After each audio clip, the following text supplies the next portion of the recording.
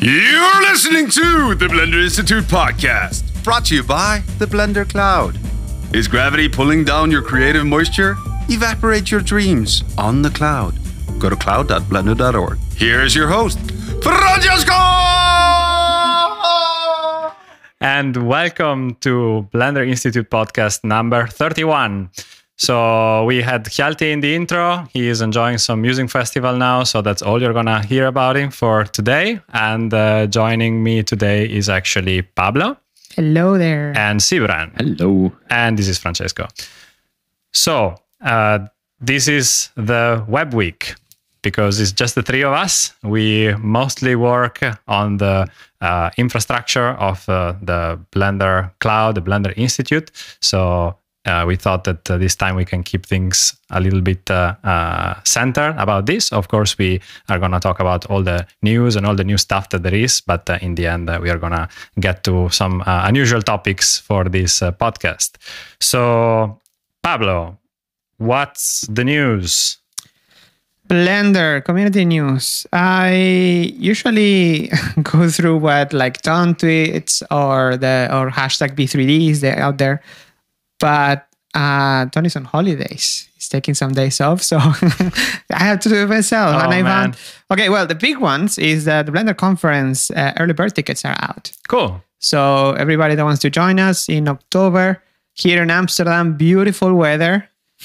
Last year actually was pretty nice, and the summer wasn't so nice. So with this summer, I expect October to be Summer. 40 degrees. Yes. To make up, yeah. So the early bird tickets are out, and you can go check get more info at blender.org/conference about that. Then there is a very nice article that I found that also Tom tweeted. It's from Brandon Hicks. It's Making Sense of the 3D Production Pipeline. Mm-hmm. It's a very nice reading about understanding what making 3D actually is, what actually means. About from the shading or from modeling and all the steps for making movies. So that's a very nice article. Yeah, and then I noticed that after NSC, we've been talking about how NSC was great and how we got connected to with a lot of people. In particular, for the Blender Network, we are starting to finally get some of those people we met there to join the Blender Network, which is great because you start seeing more companies joining and being there with their profile, representing the fact that they are using Blender and getting more involved with the community. And that's very nice. This week we had Dwarf Labs, which is a Nice. rather large studio based in France, in Montpellier. They are doing short film, advertising, and I think now they're working on something bigger. And their pipeline is almost 100% Blender. Nice. So that is really, really great to have them on board. They, in the past, donated a lot of code for the Alembic input-output pipeline, which is now being worked on so that it can be actually integrated in Blender. And then there is Sumus Render, which is a render farm, a render service, and they support Blender, among other things. And it's very interesting because, of course, there are plenty of rendering services and render service providers out there. They've been rendering several feature films with Blender and with the render farm. So it's really a commercial service focused on film, which is very nice. Where are they based? They're Spanish. They worked in TAD, the Lost Explorer, exactly. and Capture the Flag. Yeah, exactly. Yeah, it's them. They have a render farm also in the Canarian Islands, apparently. Wow. But a horrible place to have a render farm. Yeah, and we were hearing from them. They work with international productions, so some of them all over the world. And it's like, well, why don't you just move the productions to the Canary Islands and actually do the computing somewhere else? But so that's them and other profiles too. So if you want to see what's new, just also check out the Blender Network website. We plan to write a little write-up, even if it's getting a bit late, from NSC to just sum up all these encounters, and it's coming soon. I'm working on it right now as we speak, and type. So that is coming up too. Yeah, awesome.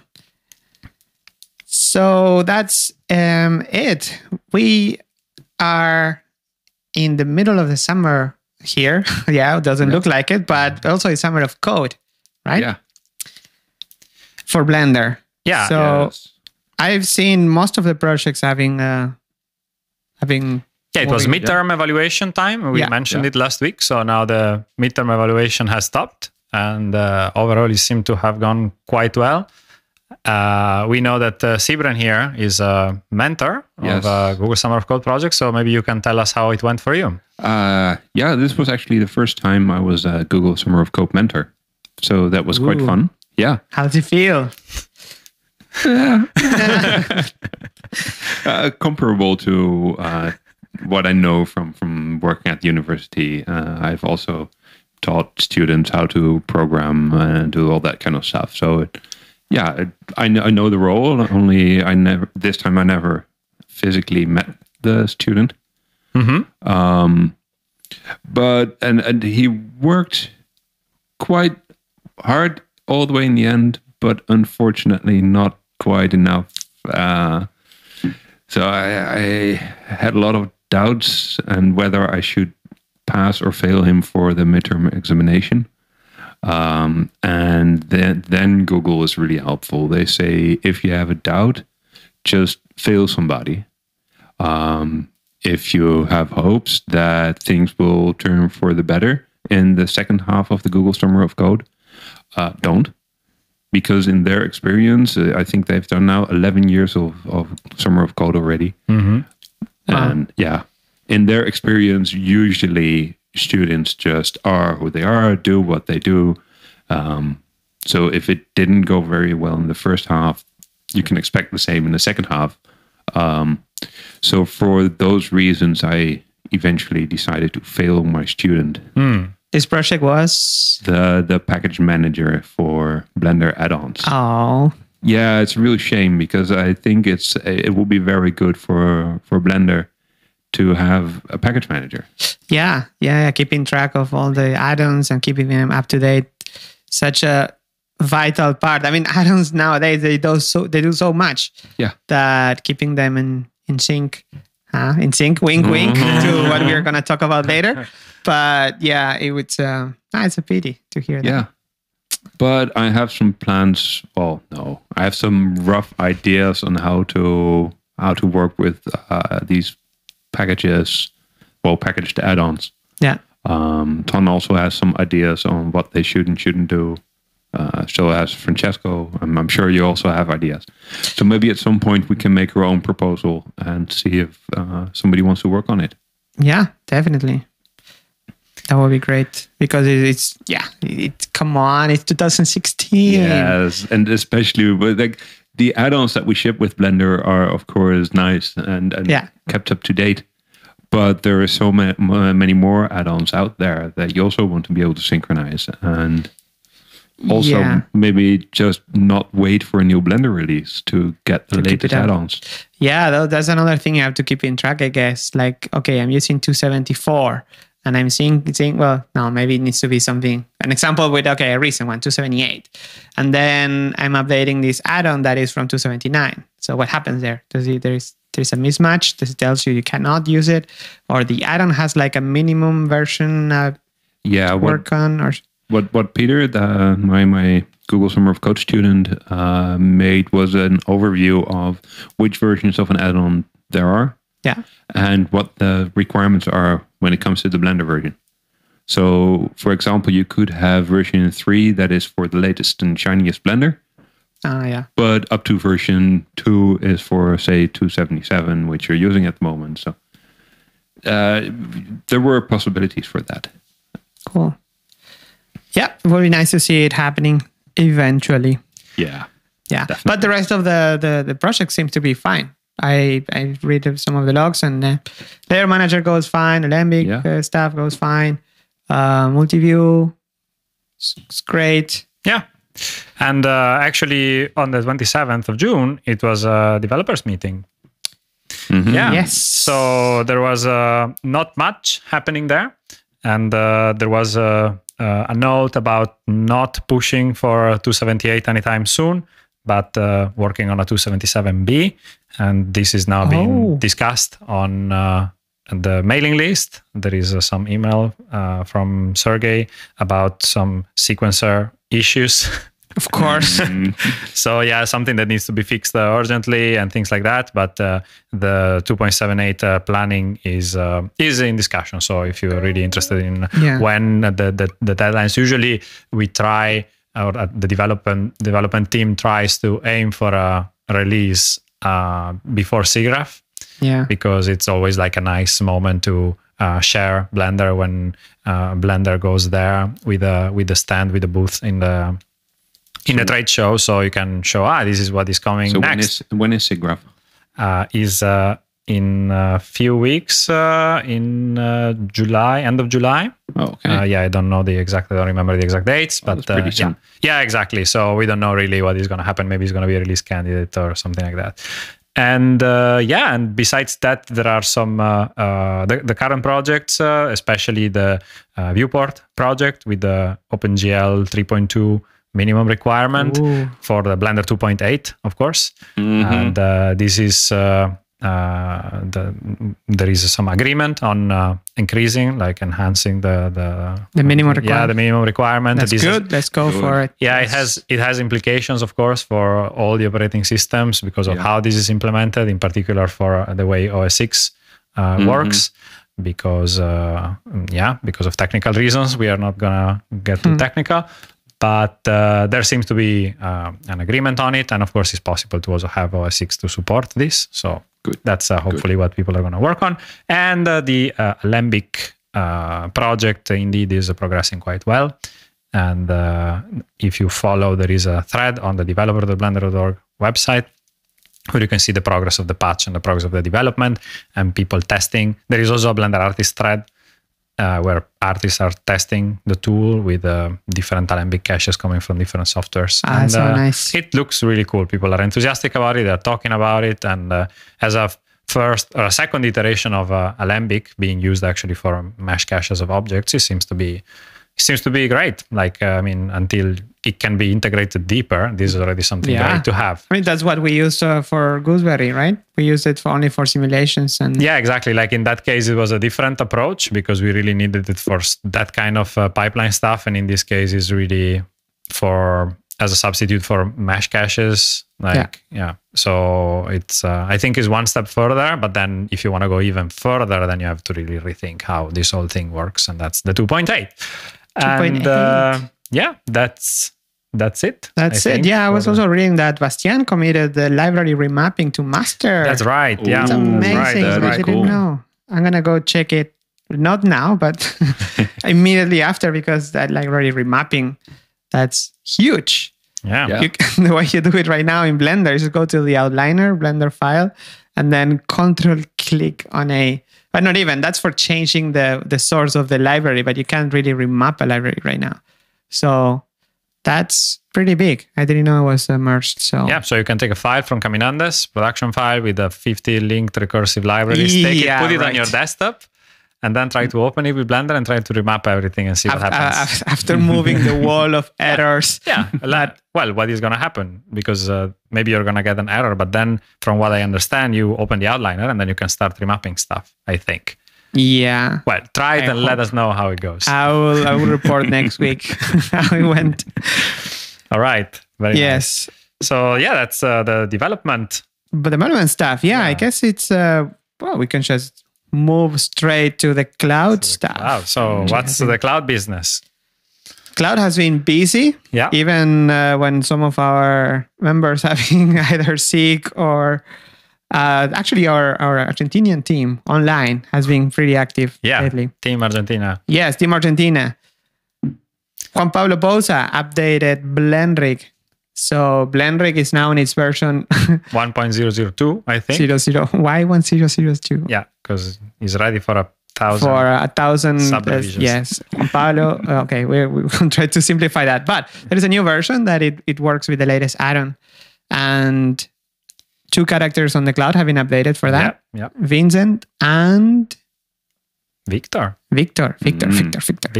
Yeah. Yes. There is a beautiful picture of the two of them At the end of the blog post, you can see them. You can see there is something going on there. They're really good friends. So you can read about it on the blog. Yeah, there is the Blandrig project. So it's cloud.blender.org/p/Blandrig/blog. Or you just go to the exactly. blog. And there you can see the news. And he wrote this nice article that explains also how to go through the motions of updating the thing yourself and to spot any problems and tools and stuff like that. If we had an add-on to update that, it would be awesome. A package manager. But we don't. Okay. So update your Blandrig. There is some really good features. And in the blog, you can see some of the new stuff, new UI, and everything. Speaking of characters, Rinky, you know Rinky, the red guy, the red squirrel from Big Bug Bunny, has been uploaded to the cloud with the latest and greatest rig, ready to be animated and ready to be lit and render because it's also updated for cycles. Yeah, and they did a pass on it, and this is quite long overdue work on our side. Wayne Dixon, he has been providing us with updated rigs for Big Bug Bunny characters several weeks ago, and we've been in touch with him. We already updated something in Big Bug Bunny, and we are talking to him, and he's helping us. It's a really great contribution, so we're really happy about it.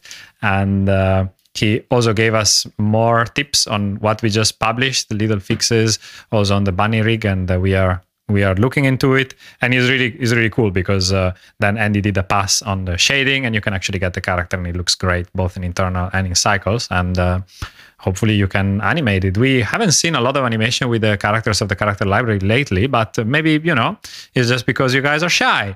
So if you make anything, please share it with us. We are always so happy to see, I still remember a few months ago, maybe somebody made an animation as soon as Vincent was out. It was totally hilarious to see this wacky animation of Vincent running around. It's really fun. So if you do anything, please share it with us. We are happy to see it. And last but not least, our other part of the Argentina team, Matias Mendiola, storyboard artist, he's been uploading stuff to the cloud. He's been uploading all the tests, the animatics that he's been working on, which together with Hjalti. Together with Hjalti. So up until a few days ago, they were sharing it. Like emailing about it, so why not using the cloud? So he's been uploading stuff for Hjalti to review, to review and get feedback. And I think that's great. That's what the cloud is about, right? It's about sharing and giving feedback. So it's all public. So go and have a look. It's really cool. You see it at the same time as the director of the short is gonna see it. Exactly. So that's pretty cool. And if you take a good look, you can find Pixel in there. What? Yes. Really? Pixel is Hjalti's cat, by the way. Yep. Yes. Really? Yeah. I guess you can see many pixels, but not just the one pixel to the name of the cat. Yes. Interesting. So if you want to see how the Agent 327 project is going, just check out the front page of the cloud, because now everything is there. It's a nice activity list there. And before we talk about that, also one more content that has been uploaded from the Agent project is Hjalti's work. And he did some animation walk cycle tests. We talked about this last week. He kept working on it also this week, and they are now online as well. So if you want to see how the new Agent rig moves and the Boris rig moves with all the jacket overlay and the motion and all that, it's all there. There is this clip that shows. There is also a layout clip that he made for Matthias to explain the space of the barbershop when the fight happens between the characters. So there is this very nice view of like a camera view of how it would look like from a camera, but especially how the characters are moving in space, because he's really paying a lot of attention to make it feel to make it real. Choreography too. Yeah, exactly. There is a real choreography, and is really having they are moving in space in a certain order, and things are happening for a certain reason. And even if then there is a lot of action and you cannot follow exactly, it feels logic, and you can see all the planning, and you can see it happen in this double view clip, and that's very nice. And it's all there on the cloud in the weeklist folder, so check it out if you if you want. Yeah, it's pretty nice. Usually, when changing cameras or the editing makes it look like the space is either bigger or smaller. So having this layout to see where the characters are actually moving, it's pretty nice. And this layout was used by Andy to create the actual Barbershop place, which if you haven't seen on the cloud, there are awesome renders already. He made the basic layout and then replaced some of the models with a higher resolution, and now it's looking amazing. So it's pretty cool. It's like, I made this render. I made a chair, and in the chair is like super detailed and amazing. Yeah, I made a chair. Oh yeah, that's handy. Yeah, I made a couch, and it's an amazing couch. Yeah, so good. So no blend swap there. Real talent. Yeah. So make sure you check those out. Great. Okay, well then we have one more bit of news about the Blender Cloud. Blender Cloud, yes. Yeah. Tiny little thing. Tiny. So you've maybe seen it on Twitter. It is called Blender Sync. Yes. Well, we talked about it in the previous episode, right? Yeah, but it is out now. It's there. Yeah, it's there. Done. The reason why available. we're recording this actually a day late. Yeah. Is because we were working very hard to get everything done, because it's not only the Blender Sync features, also Pablo made a completely new front page and activity stream and random featured assets from all over the cloud, and yes, it really looks beautiful. We spend a lot of time on it, but the star of the show is, like, we wanted to change the homepage for a while, but we were waiting for a right moment with a new feature to release it. So the big thing is Blender Sync.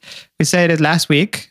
We talked about it last week. It's just is a way to synchronize your Blender settings across multiple computers, just storing your settings on Blender Cloud.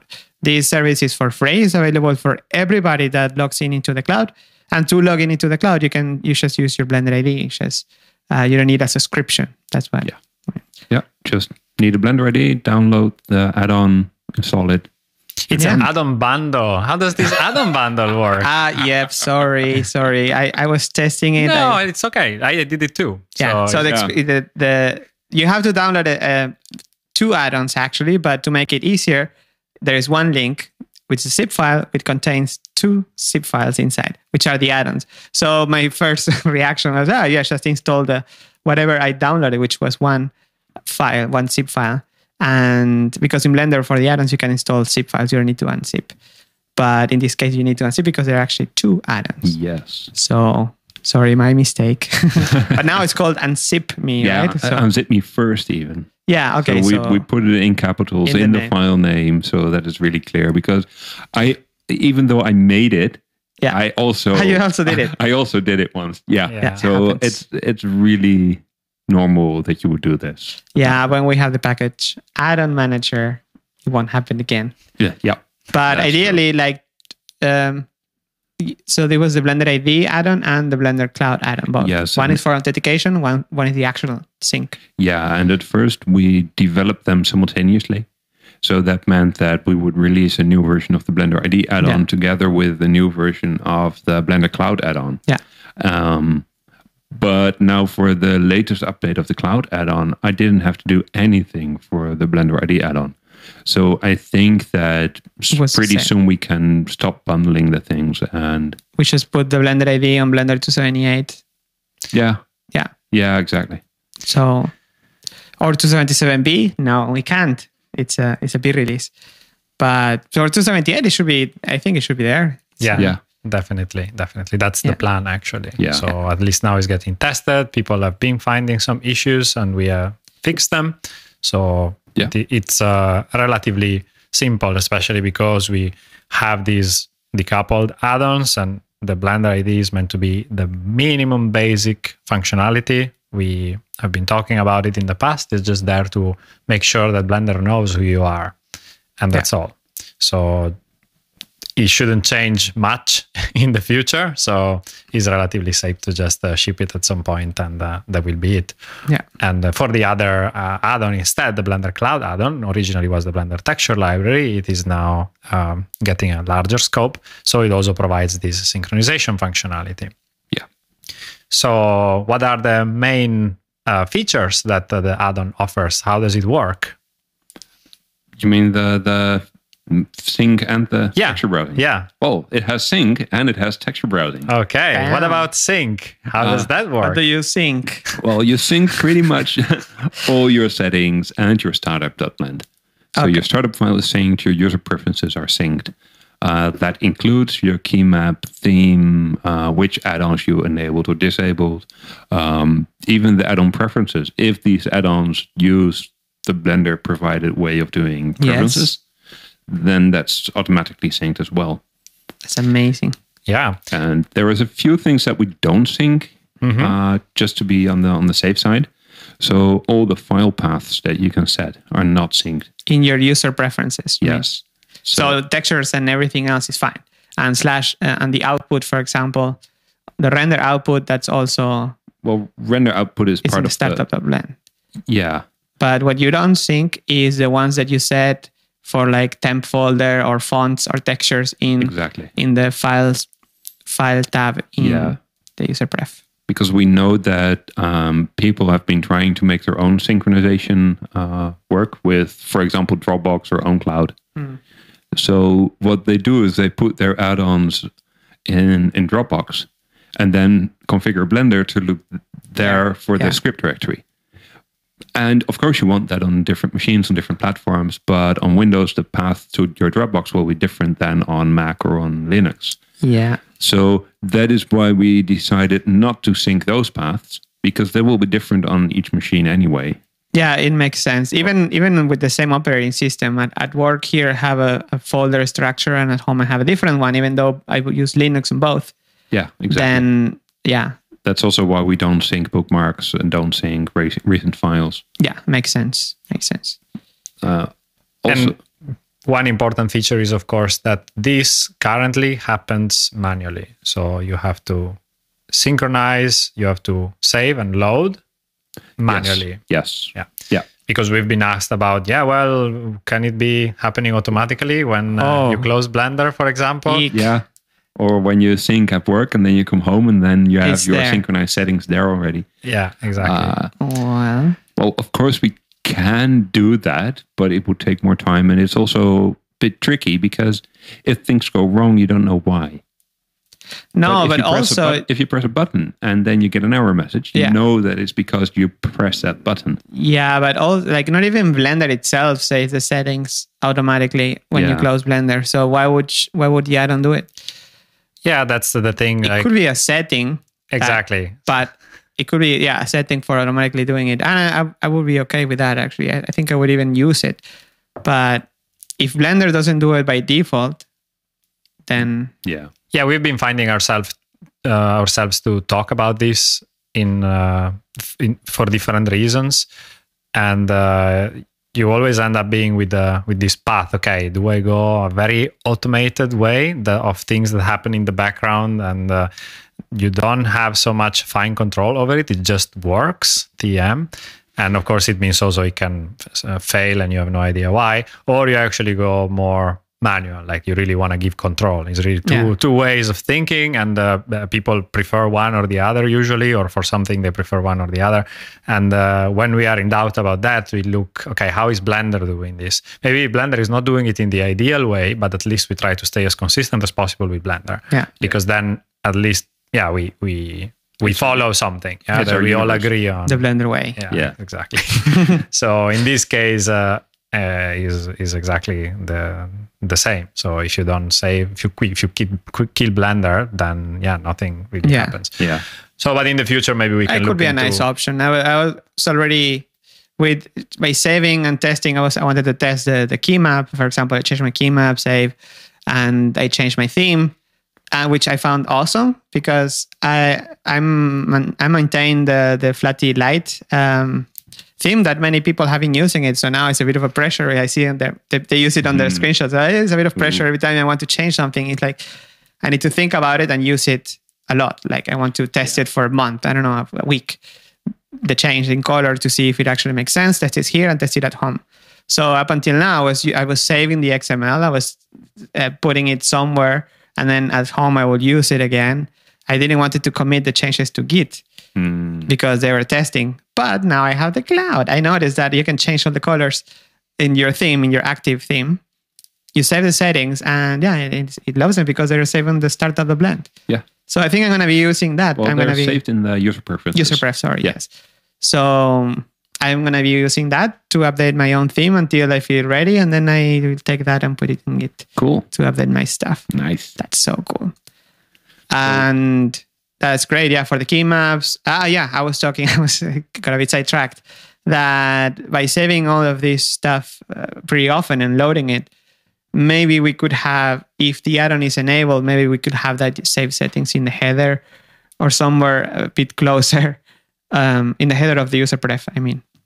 Yeah, that's where during development it started out. Yeah, I think we could bring it back there. We could bring it back there, but there are a few things that require some extra space, because there's also a notification about what it's doing, because it's working in the background. It's uploading, downloading stuff asynchronously. So while it is working, you can still use Blender normally. Yeah. So that is why I figured it might be nice to have everything in one little panel, so you can keep an eye on that. You know where the messages will be. You know that the status that it's done is there to read, even though something else you did in Blender may also say that it's done. So there's this one little panel that's only for this add-on. Yeah. And if you move that to a status, or like the header, Yeah. Okay. might I not be the understand. clearest. Gotta do it myself. Well, it's all open source, so Yes. you can do that yourself. If so, that's also to the people listening in. If you have any idea on how to improve things, we're always open to see patches or It's to open discuss source, so this. check it out. Yeah, definitely. Cool. So that's with Blender Sync. Yeah, we again, as we said, that this is a free service. It's a very big step because we try so far. All the Blender Cloud services are available only with subscription, and Blender Sync is the start of something bigger, because we plan to make this system expandable to allow synchronization and sharing of other things that is not just your Blender settings. But the very basic, we think, is so useful that everyone should have it, really. And that's something everybody wanted in Blender for ages. Yes. And that is the Dropbox hack has been very popular and is all fine and everything. But I think it's really nice if Blender itself does it. Yeah. And for this reason, we are very happy that this is of course available to everyone. So that is that. So you just need a Blender ID, and that's Which is basically your email and password. that's all you need. So there are instructions on the blog post about it. And But there is more stuff coming, right? For exactly. So you might notice that in the website is in the home section. Yeah. So there is this home section, because originally this was called like the home project. So the idea is that you provide a place for every user on the cloud where they can store their own things. So it's meant to be sort of like a private space, a personal space, not really private, where you can put your things. So next to your Blender preferences, we are planning very soon to implement image sharing. Yeah. So Nice. What is that? yeah, maybe Sibran can tell us a bit how we thought about this and how it works and how we expect it to work. Well, there's of course a lot of people that want to share their cool renders. Everybody's proud of what they're doing, Or their horrible renders, work in progress. But of still, course. Yeah, in my case, I will share horrible renders only. Yeah. Okay, well, but everybody wants to share their stuff, and both hobbyists just showing off what they're doing, but also professionals that need collaboration with colleagues, and also just want an easy way to share. Or report bugs, for example. To report bugs. So what we just envisioned is just a very simple one-click sharing. So you have your render, you see it, you click on the button, and then it uploads that render to the cloud. How it exactly works after that, we still have to think about it. Maybe it opens the browser automatically, that you can see what it is, where it is, so you can get the URL that you can share. Or it could give you the URL Or directly. we can give it automatically. Even Blender could just put it on your clipboard, and the only thing you need to do then is paste it. Yeah. That would be nice. And tweet about it. And tweet about it. It makes a Twitter account. No.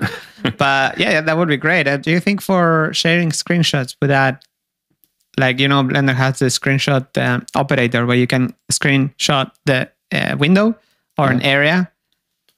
Well, yeah, Maybe of course. we could. I mean, with the Sync add-on, we have functionality to just upload any file to the cloud. Oh, cool. So that could also be a screenshot that's saved to a temporary directory, an then operator. uploaded. So yeah, That would be problem. nice. Yeah, especially for screenshots, I think it's pretty handy. Well, renders too, of course, but not everything is a render, right? If you're an animator, or if you are doing modeling or whatever, maybe it's a nice way of. It could be nice. Wow, you could even save a screencast. Blender has a built-in screencast that was coded by a very tall Dutch guy on his holidays. Ton. He made using Blender internal screencast.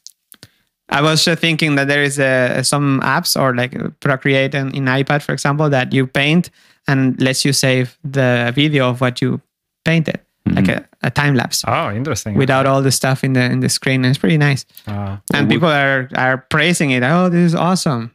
Yeah, well, we've been talking about allowing subscribers to upload videos as well. Yeah. So this could be a nice use case for that. Wow. Yeah, I think I just came up. Coming up soon, Yeah. Streaming of Blender in Bam. the cloud, like Ooh. your own Twitch in the cloud. Yes.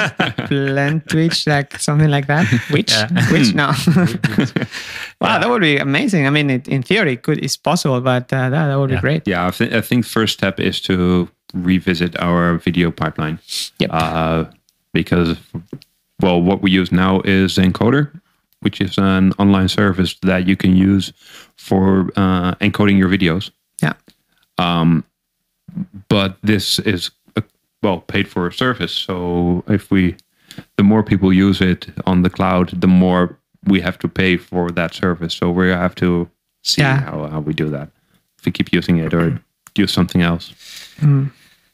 Yeah, it can get pretty expensive if people start uploading many hours of videos, of course, and then and they end up paying more than what the subscription costs. So it's like, not very. Yeah. So actually talking about how these things work, maybe we can start talking about how does the cloud work. So we've been mentioning in the past 30 podcasts features we've been working on, things we've been doing, improvements and things like that. And I think that today we are gonna have a little dive into how does the cloud work. Behind the scenes. Behind the scenes of the cloud. So I think we can start in order. So it all started. I mean, we are three now. We're Sibren, Francesco, myself, and we are working on the cloud right now. Sometimes I'm an artist, but sometimes I mostly work on the cloud. But it all started with you, Francesco. You made the cloud, the version 1.0. Oh, no, you want to even make the history of the cloud, not just how it works. Just a very, like, in 1 minute, how it all started, because it came a long way. Yeah, of course. It's a version... It's been 2 years and a half almost now. Yeah. The birthday of the cloud is in March. 9. And so it all started with South by Southwest in 2013, so long ago. And that's when the very first iteration of the cloud was born. It was for the Gooseberry project campaign. So I was after doing some brainstorming with Ton. At the time, it was just the two of us working here at the Blender Institute preparing for the campaign. I single-handedly put together the cloud.blender.org website, which included the crowdfunding campaign platform where people could donate and pledge for the Gooseberry project. And we launched it, and it was I wouldn't call it a disaster, but it was a very, very, very challenging situation. especially because we had this great idea of presenting and launching this at South by Southwest. So we weren't even here in the studio where normally you have fast internet, you have your own house, you have your own facilities, and you're comfortable working. But we were actually in a hotel somewhere in Austin while this massive festival with everything, with thousands of people and all the stuff happening was going on at the same time.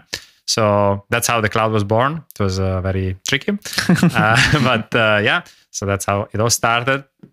But it was still the same concept, right? It was like video, all that was in the eShop. Yeah, at that point, we basically uploaded everything that was available on the eShop so that... doorbell. Oh, there is a doorbell. All right. Well, so yeah, that's we published all that content that was originally available in the store there. And it was very closed at the beginning. Like you really needed to have a subscription to be logged in and to be able to see stuff. But then we started improving that, of course. And it was clear from the beginning that one person would not be enough to do all this work. Yeah. So actually, a few months later, you, Pablo, joined back the institute, right? Yeah. I don't remember. It was before Gooseberry started. 2013 still? I think it was. Yeah, it was a few months later, I think. Yeah, I usually, at the beginning of the year, usually go home for like holidays or something. Back then, I didn't have a stable job at the Blender Institute because there was no such thing. So I came a few months later and joined, mainly to brainstorm about how we could improve this cloud. So the big thing about the Cloud 1.0 is that you couldn't see what was behind unless you got a subscription. Like you couldn't. There is a video by Sebastian he made about how showing the cloud, because that was one big thing that we wanted to change. Yeah, exactly. With the first iteration of the design. Yeah. And also started implementing on some of the basic libraries that we use to make web development a bit easier. Yeah, that's true. Yeah, so we started building a bit more infrastructure because to make the experience consistent across the various Blender websites that were around at the time, and overall just iterate once again, because we knew that the Gooseberry project was coming. So it was not just about sharing a training, for example, but it was also about sharing assets and showing some sort of a very active platform where things were being uploaded.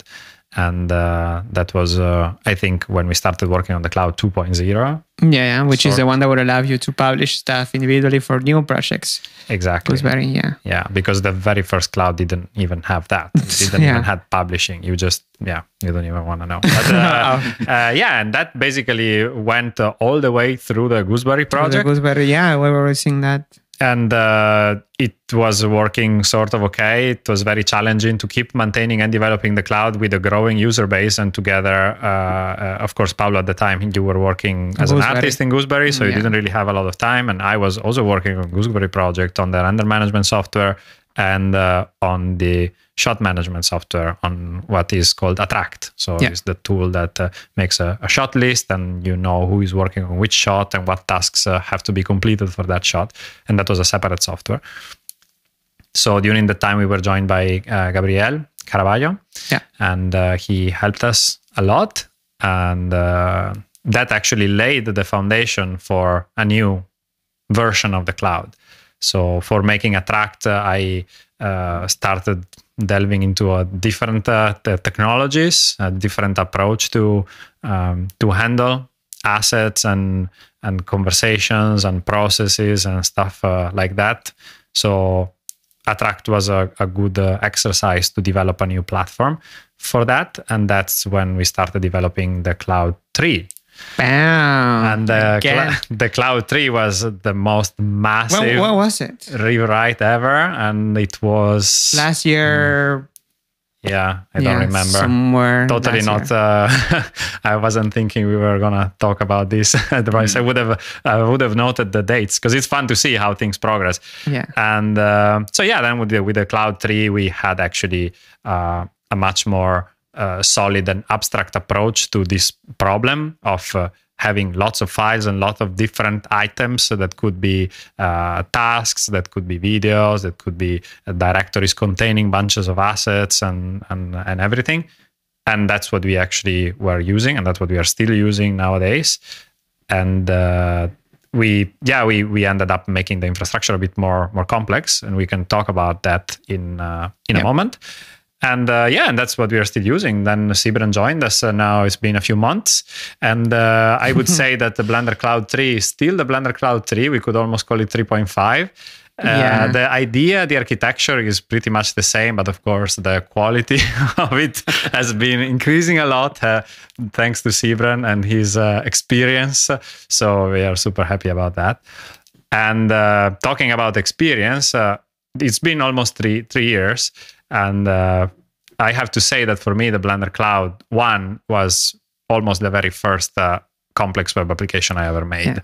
So there has been a lot of growth for me too during this time, and that's also funny how you see when you work. I still work every day, and I look at the code. I'm like, oh man, like I remember back in the day some mistakes, and you make a mistake at the very beginning, and you carry this over and over and over, and then someone else comes in, like Sybren, and he points at it and he's like, why is this very stupid thing here? And I was like, well, yeah, it's here because back then that's all I knew. You can see still myself from the fifth day I knew how to program something. Time travel. Yeah.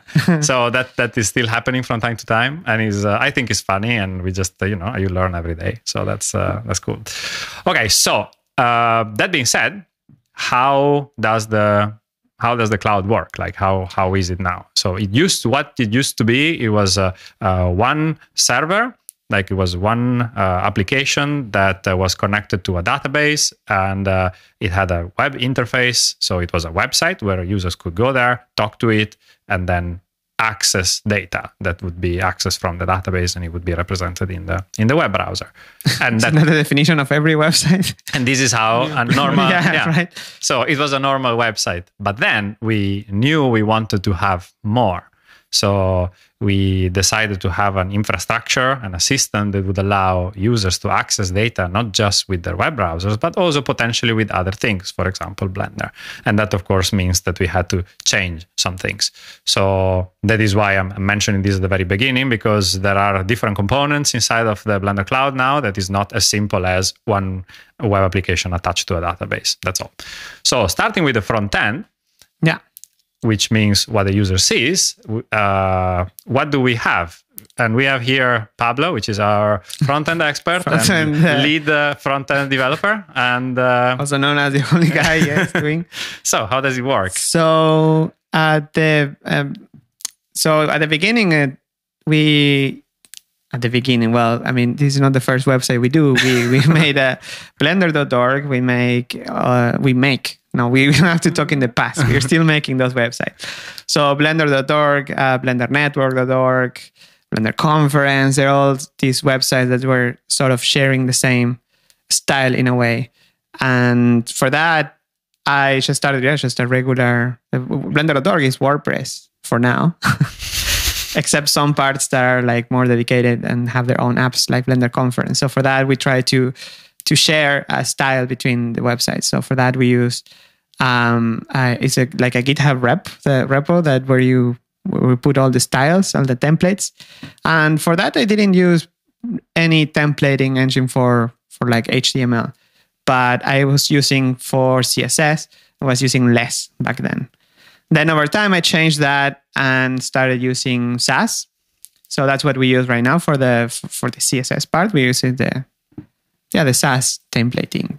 Yeah. Is that called templating system? Yeah. So it's a compiler. For you who are wondering, they are CSS preprocessors. Yeah, exactly. So it's a way to write CSS, so the styling of the website, in a more intuitive and less verbose way than the traditional CSS. Yeah, and then there is a tool that you can use to generate the CSS. Yeah, to compile. So what tools did you use, Pablo? Well, back then I started using Grunt. So the Grunt is how would you call it? It's like it's a task runner. It's a task runner, yes. Yeah. So you give it tasks. So this task is going to be, get all the less of files, or the Sass files, and then compile it into one nice, tiny, compressed CSS. So that way, when you write CSS, you can just write it completely more verbose, more detailed, or you can add variables. You can set, you can do loops. You can do so many things that are pretty handy. You can define the variable, for example, the color of the links. You set it once, and then you can reuse that everywhere else on the website. You don't have to type, okay, the color was pink. Or more in general, like you can say, okay, your main color of the website yes, is exactly, blue. the accent color. Yeah. So I started reading a little bit about it. I read about the material. Google at that time, Google came up with the material design, which is a huge documentation, and it's awesome about how their material framework works. So they defined, okay, there is usually like a main accent color for the website. There is also different state of colors for text, for example. So you have text that is the regular color of the text, and then you have two other states. For example, you have the disabled state or a hint state. So those terms I'm using now also on the cloud. They've been it's an evolution, right? At the beginning there, I implemented this vaguely on other website, and now I see them and I cringe, especially on other older websites. So now I'm trying to bring it back. The cloud is the best so far as a reference, because I work on it every day. So there is, so for CSS, we're using Sass, where we define the main colors, and we use the main settings, configurations, what defines what is responsive, what size in pixels it makes it responsive or not. It makes it mobile or not, for example. So that's for CSS. And then at some point, I also noticed that for HTML, there was always, when you write HTML, you have to, open a tag, for example, for a block, a div, and then you type your stuff, and then you close it. But when you start including other pages into that page, for example, to build, like I saw it in, WordPress does it all the time. They have includes, right? So a theme in WordPress is just a bunch of includes. So you have this page, and then includes the date, includes the other little parts of what makes this page. And I noticed there was always trouble like closing those divs, like closing the page. So sometimes all the layout, one thing, and the layout will break completely. So how can we solve that? Well, by having indentation, right? Nice indenting stuff. But you could also use a template engine, which makes it a bit simpler, but also allows you to compress the output of this HTML. So if you can write it super clean and easy to read. We are using Jade template engine for this. And if you look at the templates, they look super clean because there are no tags anymore. There are no tags. You have to learn a new syntax, which is the opposite. It's a downside that everybody that wants to start helping in this area, you have to learn how Jade works, which is not a lot of work, but is not so intuitive. Yeah, I think that the most important part too that we started mentioning but we didn't finish is indeed how this is compiled, is translated into the actual HTML. So for that we use also a task runner. So there is a tool that does that for you. And at some point we were still using Grunt. Yeah. But then we got something newer. We got Gulp. Gulp. Like we are having such a good time when we switch these technologies. So when we find something that's like, oh man, like we're using Grunt, which has like this fancy icon of this angry animal there. Yeah. And then you're like, man, there is something that is faster, that is better, is Gulp. And it's like this glass with a straw. Icon, Gulp.js. And it's just like, why? Like, it's always funny to just see how the identities of this project appear, and they are all very recent. So you never know if you're too early adopting something, who is using that, if it's really better. Because in the case of Gulp, for us, it was really a big change because you had it was huge. You have to change the way the tasks are built. So, but I did a lot of research. It's not that we are changing and implementing new technologies just for fun. Actually, we read about it. Sometimes we do, especially at the beginning. But now we are growing up, and I think I really think a lot before using or implementing any kind of library. Like relying on libraries is good in a way, but also is dangerous to keep track and what version you are and everything. So So we switched to Gulp because Grunt was okay, but it was comparing the speed. It was way slower, and Gulp is a bit more. It's way faster, and also gives you a bit more control. So to make the story short, we have this extra task that is called. We can call it anything, but it's for compiling Jade templates. So what it does is takes this HTML that we write in Jade, and it makes an output that is super compressed. It doesn't have white lines. It's fast for the browsers to load. And the same with the CSS. You don't have any white space, and it really. You can also use loops, and you can create you can have variables. You can do all kinds of things. Yeah, for me, the Sass, looking at it, because this is my first project where I use it. Yeah. It was like, oh man, why isn't CSS this? Yes. You can give it a color, and then you can say, okay, I want it slightly darker. So you can configure this variable, and then just say, okay, that's my main color. And now I want a bit darker there, because you're working on a shadow, or a bit lighter because you're working with the highlight. Yeah. It is so much easier to work with. It's amazing. And with Gulp or Grunt or any of these tasks, they have plugins too. So you can have there is a plugin that I use that is for making any tag that is a bit weird, any CSS tag that is maybe a bit weird, and you need like a special prefixes for Mozilla or for Internet Explorer, especially, or Opera. Yeah. And it just makes it for you. So you only need to write, I don't know, box shadow. And then if you look at the CSS, it actually makes Mozilla box shadow and Opera box shadow. And it makes it for all the other browsers. So it's one less thing to worry about, is that it will make it compatible with other browsers without actually having to write it. But you do have control over this, I assume. Because yes, of course. I think by now, box shadow is pretty standard. Yeah. It's just one example, of course. But yeah. And you can set like how many versions you want. So you can say, okay, I want Safari and Internet Explorer. Oh, that's great. Previous 3 versions, previous 2 versions. So my rule for Blender Cloud usually is just, give the last few versions, 2 or 3 versions, I think, for the main browsers. That doesn't include Internet Explorer, sadly. But actually, the latest one in Edge is catching up. So I ran some tests, and it seems to be all right. Cool. Yeah. So that's it for, and then JavaScript, and then, of course, jQuery we use for most of the things, trying to move some to JavaScript, so it's a bit faster. But usually jQuery is fine. Yeah. We're using version 2.14. There is 3.0 came out a few days ago. Ooh. A few weeks ago, 1 week ago, or something like that. Okay. And I might test it. And we are not going to upgrade to that. Of course. Now, I read there is a nice article about it, and it seems they don't break anything big, but it's just a big number, but actually it doesn't break. But no, that's it for I think that's about it for the front end. We use some libraries and some CSS maybe for like jQuery file upload, for example. Yeah. We use for the scroll bars, there is one that is called Perfect Scroll Bar, which is pretty nice. And that we get it and we compile our own. Because that another Gulp task is to minify JavaScript, for example. So we write the JavaScript in a folder, and then this Gulp task, gets all of the files and makes one of them, makes it one, which we call tutti, because of our Italian influence.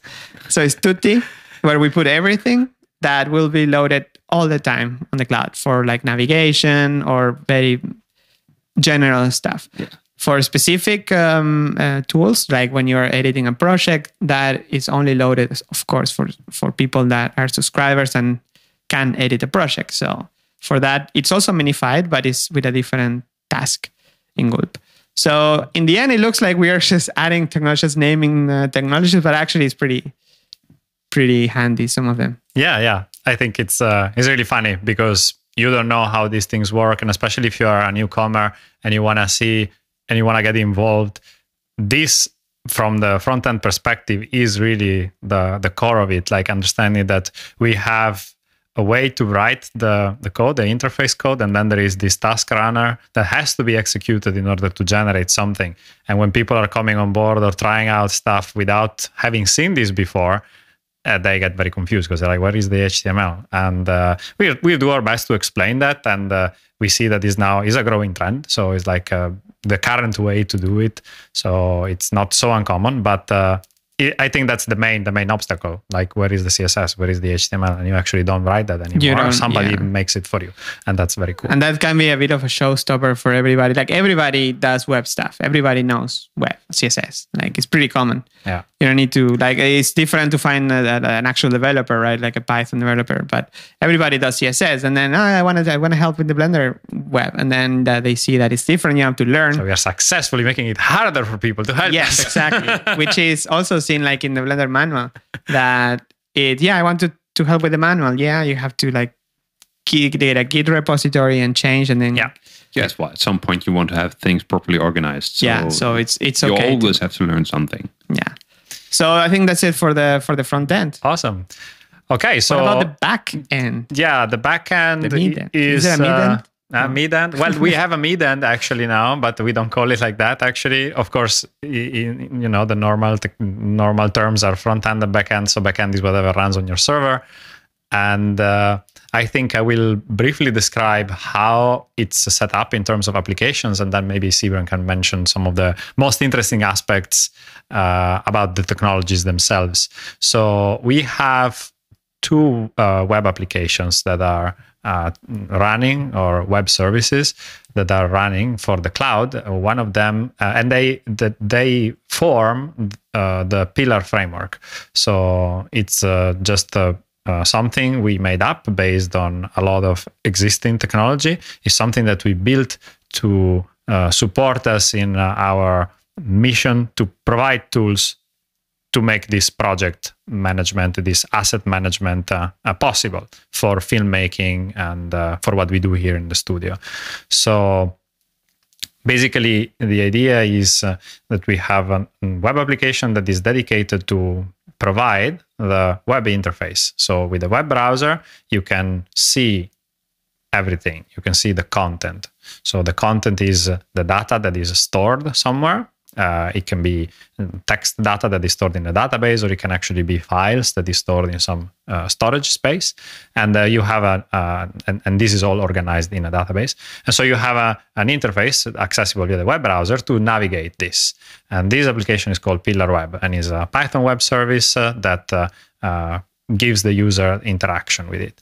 But it doesn't directly access the data itself. It talks to another web service that is a little bit further back, which is Pillar, which is the Pillar server. And the Pillar server is the lowest level service that we have. And it is really the place where you do the queries, where you ask, okay, show me the assets for this project. Show me all the files that are in the Agent 327 project, and show me all the files that are inside of this folder of the Agent 327 project. And this web service is going to respond with some JSON data, and you then are going to be able to visualize it wherever you want. The reason why we decouple these two services is, as we anticipated, that we want to be able to access it not only from the web browser, but we also want to access it from within Blender, or potentially any other tool that is out there. We just want this service to be queryable from everywhere.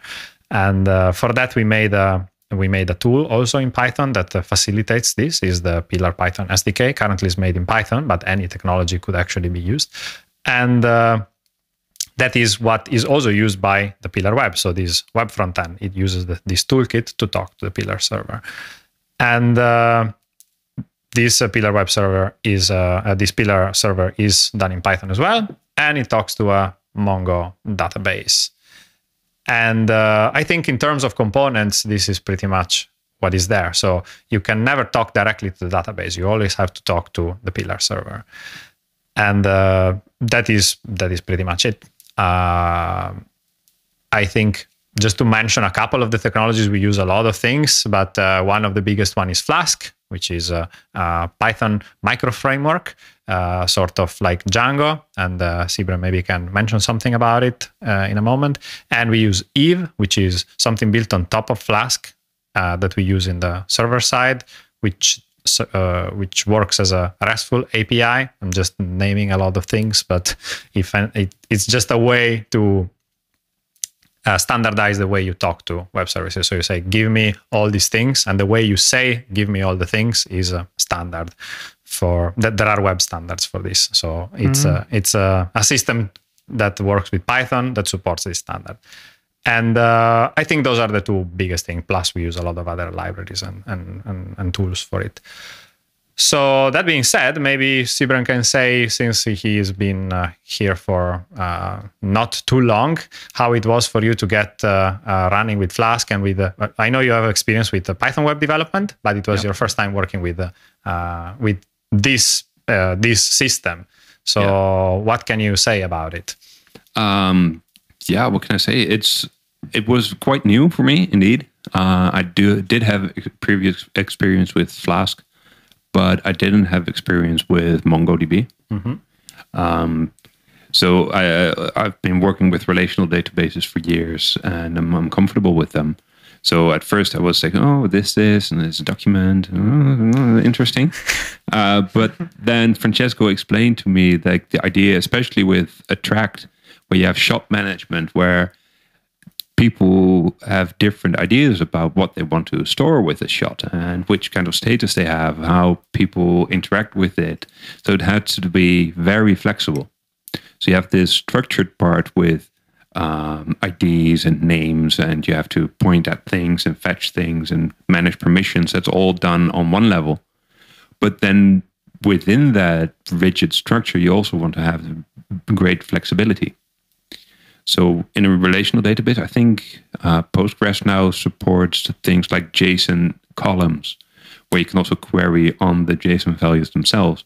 But still, it remains a separate thing. You have the JSON for the flexible stuff, and then you have the regular SQL columns for the non-flexible stuff. And I really liked how in Mongo, this is all just one document, where in the subpart of the document, you're very flexible. Other parts, you'll have your own structure.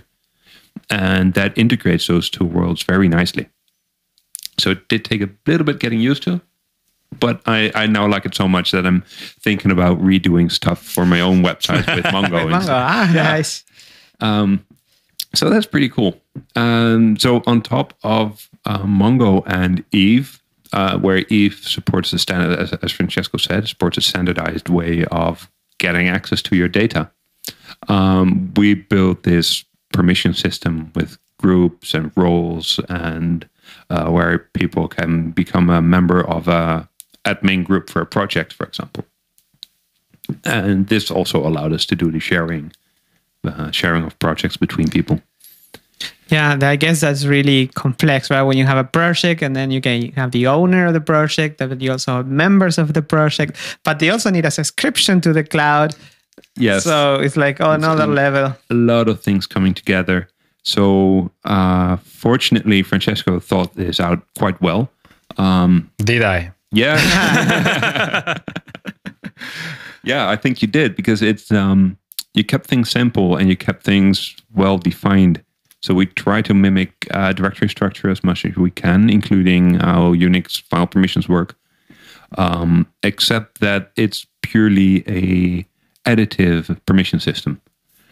So just like Unix, we have users that can have certain permissions. We have groups, and we have the rest of the world.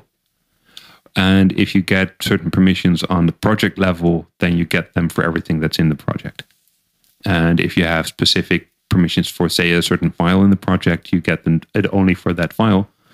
But you can't take away permissions anymore. So you can't say you have right access to the project, but not to this file.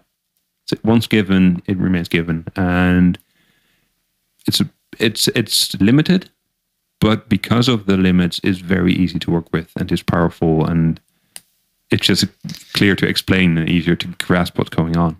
Yeah, I think that overall the main point of making the Pillar framework was exactly what it has, like a couple of points, because when you find yourself to develop these kind of solutions, you wonder, okay, I'm pretty sure 100 people had this problem before me, so it doesn't make sense to immediately start developing this kind of stuff. But and that's why we are able to reuse a lot of material and a lot of application code that has been made. But what we made that we think is quite new, or at least is very specialized to what we need, is indeed the permission system and the way the data is stored and represented, which is the nodes and the node types. And these are both things that Sybren mentioned. And basically, the nodes and the node types are the answer to the question, what is it? What is it? Everything is a node. Yeah, everything, exactly. Because you start thinking about it, and you have a file. So a file is is an object that has a name. It has maybe a preview picture, and it has a little description and stuff like that. Then you have a shot. A shot also has a little preview image. It has a description of what happens in the shot, and it maybe has a state. Is it in progress? Is it done or not? And a folder is the same. It can have a picture. It can have a description. So actually, you start thinking everything is everything. And then it's very confusing. So then you start thinking, okay, everything is a node. Okay, that's better, because this is a concept that is also used by software. Like 3D software also uses that. And that's also one of the ideas for the future of Blender, like that everything is controllable with nodes. So you have a data structure that can be expanded, and it can be recursive and things like that. So that is one of the things that we do with this framework. You can define, there is the concept of a node, and then you have a node type, and a node type can be further defined. So you have this basic object that then can get extra properties depending on what it is, and that establishes a functionality and relations with other nodes and things like that. And we built a whole framework to handle this. And the big advantage of it is that in terms of storage and data structures, it's really, really simple, but also flexible. And so it can grow a lot, because the idea of the cloud is, of course, to support a lot of projects and a lot of assets being added. And that's also one of the reasons why we choose the Mongo database, because it can really host a lot of data. And by trying to design the system like this, very, very flat, it allows us to scale it really, really large. We are never going to have to worry about it, basically, by how it's designed, and also by how big the usage that we foresee is going to be. So yeah, that was just a little digression of why we made Pillar itself. I don't know if Sybren has more to add, because we could actually be talking about this for days. And it's, of course, not possible. Yes. Well, maybe if you have any questions, dear listeners, write them down in a comment. Because then at least we can focus on some of the technical aspects that you find interesting. Yeah, I think we went super technical in this in this podcast, and it's web stuff, so it's not even Blender. But I think it's good to talk about it. Let us know. Okay, we hate it. This is going to be the least listened to podcast. Halfway, people are like, what am I listening to? Just go away. Like, Hjalti is not even making a joke. Andy's with his soothing voice is not saying anything. Serge is not here to talk about hardcore Blender. Like, what is this even, this stuff? And so if you made it this far, thank you for listening to us. But let us know, about the technical parts. If you want to know more about it, just write it down. Yeah. And it's good to know and to say again that everything we do is open source. Yes. The cloud is open source. Every website that we're doing, basically, we have this philosophy that everything has to be open source, like Blender. Well, it's even in our contract. Yeah, exactly. It's in our contract. Yeah. I didn't read the small everything print. you do is open source. Everything you do. You have to share everything you do. But the technology we use and everything we use, it's everything we write here is open source. So if you want to learn more about it, you can do so in developer. developer.blender.org. Some things are on GitHub, but they're public too. So. Well, and soon we're going to move everything to developer. But for the time being, some of them for convenience are on GitHub, so you can find them there. All right.